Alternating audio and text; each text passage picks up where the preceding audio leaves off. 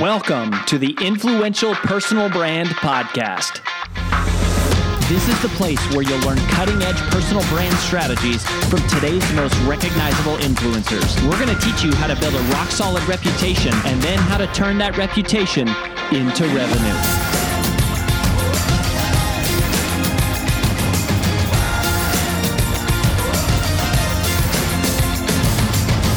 I'm your lead host, Rory Vaden, co-founder of Brand Builders Group, Hall of Fame speaker, and New York Times bestselling author of Take the Stairs. Hi, it's AJ Vaden, and thanks for listening to the Influential Personal Brand Podcast. Did you know that the ideas we share on the show are things we actually specialize in helping you implement? If you want to raise your public profile and turn your reputation into revenue, please visit freecall.brandbuildersgroup.com to sign up for a free brand strategy call with one of our personal brand strategists. Again, that's freecall.brandbuildersgroup.com to sign up for your free call. Talk to you soon.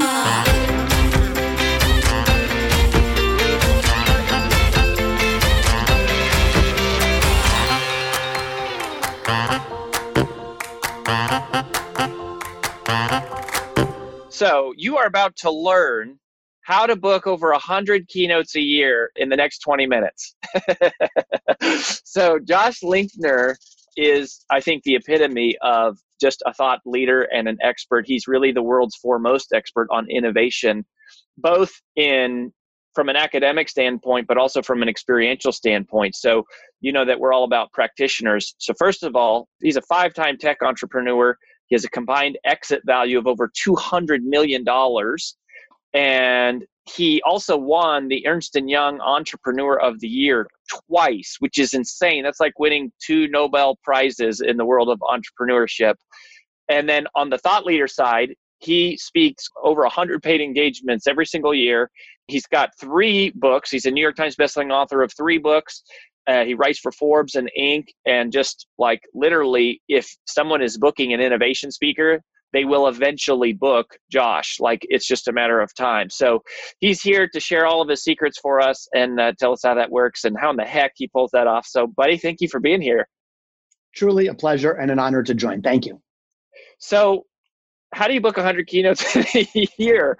Like, what is it? Do you think, in all seriousness, do you think is it a combination of 1,000 little things, or is it a few big things?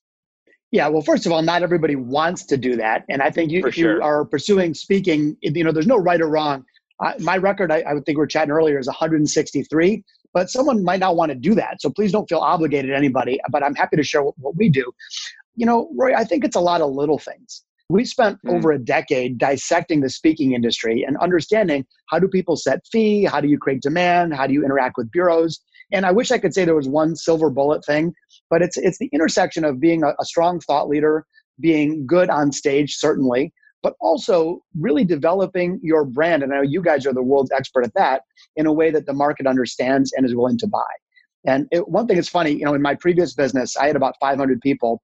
And 100 of them were in sales. So we had a massive sales organization. We went out there as a hunting business. We hunted down clients and we were able to win 74 of the top 100 brands. The speaking industry, in my opinion, is a fishing business. So I don't think you're going to get a lot of success getting on the phone and cold calling meeting planners. But if you have the right SEO strategy, your website's gorgeous, your marketing is cohesive and understandable, your value proposition is clear, it's about casting tons of lines in the water and making them irresistible. And ultimately, you're going to get plenty of activity. Man, I love that. That's such a good distinction between kind of the two. And that's the world that we came from. Also, our old business was training salespeople how to sell, like training them how to hunt. And then Brand Builders is basically, how to fish. It's like how to make people come to you. So, and I like the way you're talking and thinking about that between like being a thought leader and being great on stage and then really developing your brand. So let's tackle those. So let's talk about the thought leader part first. One of the jokes that I have around Brand Builders Group is I tell people, I say, hopefully at least half of what we teach you is real substance. Because, I really think, it really should be thought leader has a lot of depth and it should be about experience and education. But fortunately or unfortunately, it does seem like marketing and perception matters a lot. So how do you think you really become a true thought leader? And what is the balance between the I actually am an expert and I'm marketing as an expert and I'm doing things to position myself as an expert? The way I think about it is I think that if you're a speaker specifically, you're really running three interconnected businesses at one time. And let's think about them separately for a second. One is a thought leadership business where you're truly an expert in your field. The second is a brand marketing distribution business on how do you actually sell yourself as a speaker and a thought leader. And the third one is that of a performing artist, being a great storyteller, being terrific on stage, etc. You really need all three of those firing on all cylinders to be successful. You can only get so far if you only have a little bit in each of those categories. So the first thing I would do, Rory, is separate those two. Marketing yourself as a thought leader is different than being a thought leader. So going deeper on being a thought leader, the world, as you likely know, craves deep expertise in one thing. I've had the chance, I've hired 10,000 people over the last 30 years. I've raised hundreds of millions of dollars of capital. So I could probably talk about hiring practices. I could probably talk about deployment of capital and financial rigor and a bunch of other stuff, but I don't.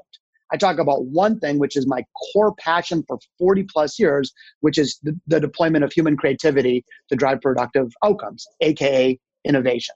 So if I tried to speak on a lot of things, or even if I'm semi-qualified in many of those, my entire business would collapse. So the first thing I would recommend people do is get super, super deep in one thing and be known for it.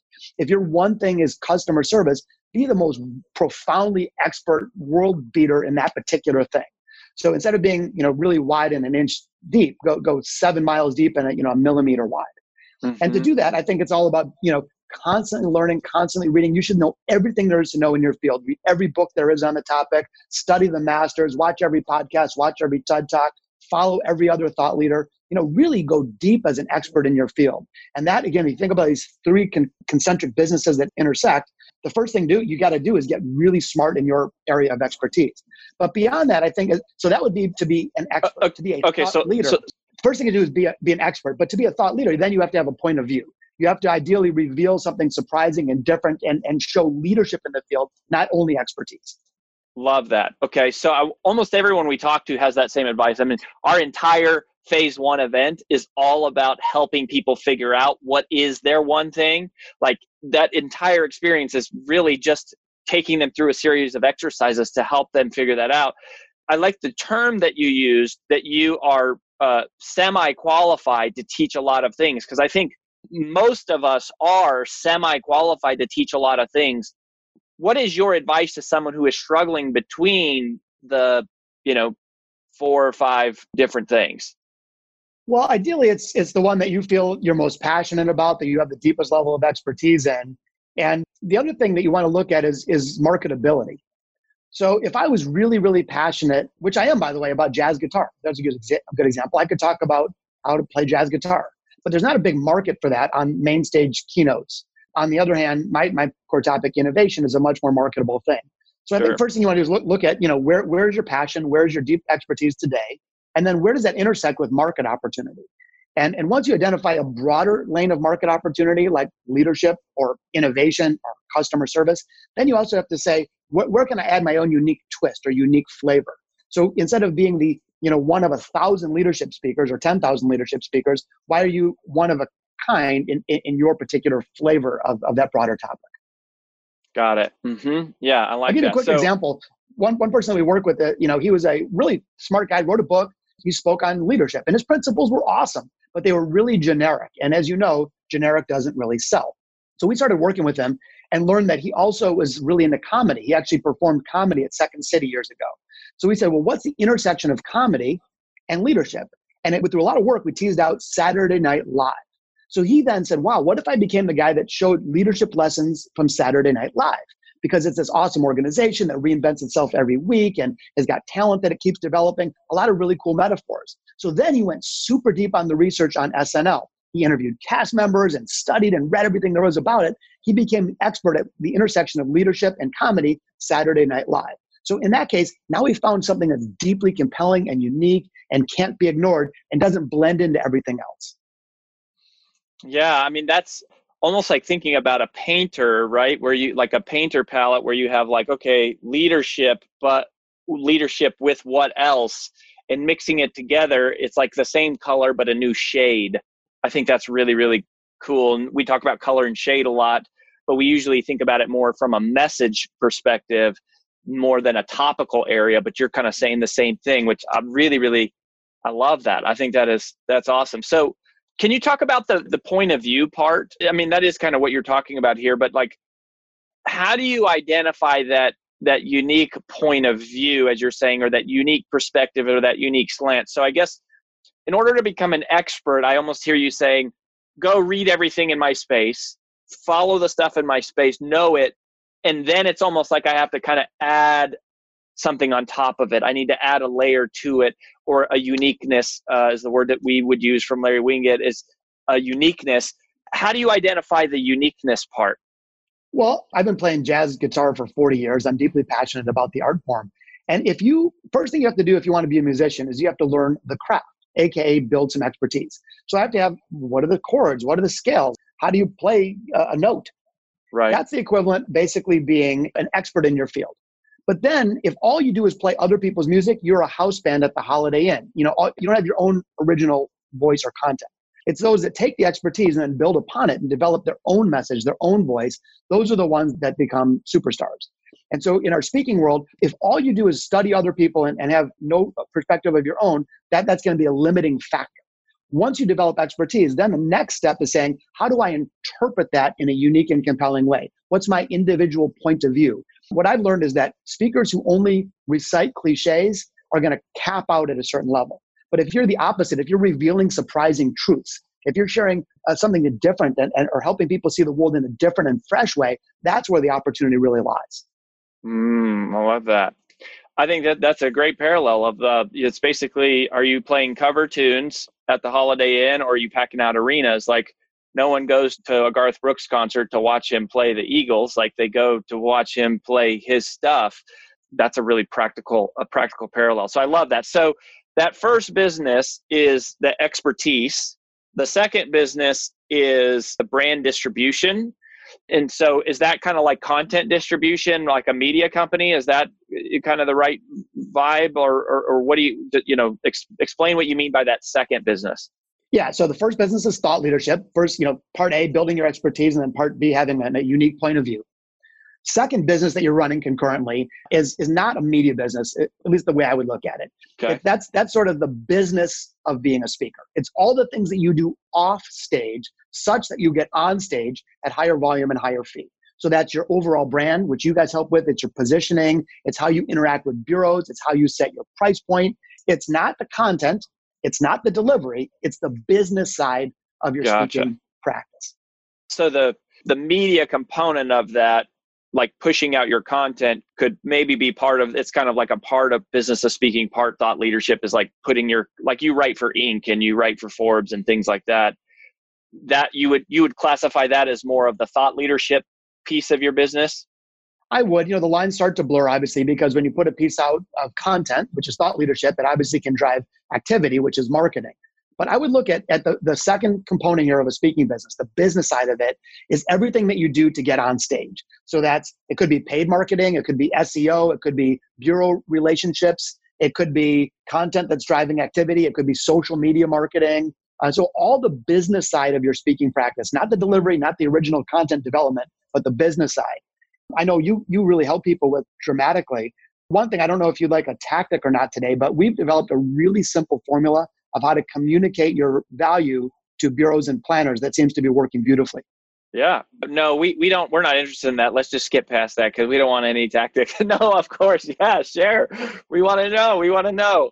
Awesome, man. So this is done through tons of mistakes, by the way, and then once we kind of figured this out, we field tested it on and on. So this is just, I know it's a bit formulaic, but if I were you, if someone wants to build their speaking business, communicate your elevator speech kind of like this. Here's the old way. What do you speak about? Answer. I speak about cybersecurity. instead of just answering that question in terms of the general topic that you speak on, here's what we like. We like this 3-column approach. The first column is the burning problem that you solve. The second column is why you're the right person to solve it. And the third column is the transformation that you create. How is that audience different once they've embraced your teachings? So again, burning problem, why your credibility essentially, and then the transformation that you create. So instead of Rory saying, hey, I speak on cybersecurity, I would say something like this. I help organizations that are deeply concerned and overwhelmed with the threats of security, both internal and external. And they're deeply frustrated that they're unable to devote enough resources to serving clients and building their company because they're constantly playing defense. Now I'm going to go to the second column. As somebody who's written 5 books on cybersecurity and worked with 49 of the top 50 big brands around the world and has a proven methodology to protect and insulate against cyber threats, that was my second column. My third column is now the transformation that I create. I would continue and say, I work with organizations to give them the confidence and creative freedom that they know that their security threats have been mitigated such that they can get on with the hard work of growing their business. So that was sloppy. I'm not a cybersecurity expert, but the notion is say what you do in that format, the problem that you solve, why you, and the transformation you create. Love it. I love it. So on the business side of speaking, you've built these successful companies in lots of different industries. That's one of the things I think is a big problem speakers have is they don't treat their business like a business. They don't invest into it. They don't run it like a business. They don't keep financial statements. They don't do marketing. They don't do sales. So would you say that a lot of the principles of running any great business apply to running a great speaking business? Or do you say, no, the speaking business is totally different? There are some unique elements to the speaking business, but I would lean on the first one, that you got to run it like a business. Imagine if you ran a law firm, you're like, yeah, I don't really know. People show up and maybe I send them a bill, maybe not. I mean, the sloppiness that some speakers embrace is troubling. I think you're exactly right. Be really deliberate. What percentage of your revenue do you reinvest in marketing? How do you track leads and inbound opportunities? We have detailed dashboards and analytical models. We have throughput stuff. I mean, we look at it with the rigor of a software company. And that's been very, very helpful. I would recommend people, take that same approach. Treat it seriously because there really is a wonderful opportunity. One thing real quickly to just say is that our research has indicated that the industry itself is really big, bigger than most people think. There's actually $4 billion of speeches bought and sold every year in North America alone. Wow. So the reason I'm happy sharing what we do is I don't think it's going to hurt my business. There's a massive opportunity out there. Now, it doesn't mean you can be half-ass about it. You have to be good. You have to, treat your business seriously. But if people who really pursue this with vigor, I believe there's profound opportunity. I love that. Yeah. Well, we very much appreciate the abundance mentality. I mean, this has been super duper powerful. And on that note, there's this whole third section you talk about was kind of like the performing artist. We're not going to have time to get into that today, but one of the things that you do is you offer events specifically for speakers and building their speaking business, right? So where do you want people to go if they want to learn more about that? Yeah, a few years back, actually over a decade ago when I started speaking, there was no real solid, high quality training program to help you build a speaking business. And so as we gained some success, we wanted to give back to the industry that we love. So we created a company with a playful name called 3 Ring Circus. And we help either newer speakers that have substance and also existing speakers that want to take their game to the next level in terms of both fee and volume, really build and scale and launch their speaking practice. And we help people develop all 3 of those components. And if you want to learn more, the website is the number 3 ring, R-I-N-G, circus.com, because, hey, after all, it's a circus out there. There it is. There's the elevator pitch for the 3 Ring Circus. I know several of you listening are clients and prospects. Obviously, speaking is a huge part of building a personal brand. And, I will say this, while we share and teach a lot on it, I consistently hear amazing things about Josh's team and what you guys are teaching and just really, really good stuff. As you can tell here clearly from a few minutes with this guy, he knows what he's doing. He's super intelligent. And I think, I just really appreciate, Josh, you being willing to share such a methodical approach and so many of these insights just abundantly and with open arms, because there's a lot of people listening right now that I know want to be out speaking or be speaking more, speaking at higher fees. And so any last thoughts for somebody who is sitting there right now with the dream, maybe where you were all those years ago going, hey, one day I want to be out on stage. And, I share that same sentiment of it can feel hopeless, like there's not a plan or a path because it's not like a common industry or a common trade. So what would you say to that person right now? Yeah, first of all, as mentioned earlier, it's a massive industry. It's not going away. There's plenty of room for us all if you have something to say. Second of all, it's not all about raw talent. It's not that you were either born really great as a speaker or not. I mean, these are skills that can be developed and learned. And there's no question now there is a specific, thoughtful game plan to build a speaking business. The only word of caution I would have is treat it seriously. You said this earlier, Rory, but if you're going to open a restaurant, you don't just paint your windows and, get a picnic table. You invest in your restaurant, you make sure it's great, and you really build your craft. And same thing, there's plenty of opportunity for those that treat it seriously, but you have to be willing to do what it takes to build all three of those concurrent businesses. Be a really thoughtful thought leader. Be a really strong business person in the middle. And then number three, be great on stage. And if you're willing to do the work, the opportunity is there. I love it. Josh Linkner, ladies and gentlemen, check him out. Go take a peek at Three Ring Circus, see what they're up to. And I'm sure we'll hear from Josh again more. Hey, Josh, thank you for being here, buddy. We wish you the best. Thank you. And thanks for your leadership in this field too. I think you're giving a great gift to your listeners. So I just really appreciate you. Thank you. That's all we've got for this episode of the Influential Personal Brand Podcast. But here's some great news. One of the most valuable things you can do to help us and other new potential listeners to find our show is for you to both rate this show and leave a review. So, as a special bonus for you, if you leave us a comment in iTunes, Stitcher, or wherever you listen, take a screenshot of your review and email it to podcast@brandbuildersgroup.com. We will give you free lifetime access to 25 of our most popular interviews on video in your own private members-only area. So go right now, rate us, review us, and then send a screenshot of it into podcast@brandbuildersgroup.com, and we will get you set up with free lifetime access to our most popular video interviews all in one place. Also, please just share this podcast with anyone who you think might enjoy it. And until next time, remember that building a business isn't nearly as valuable as building a reputation.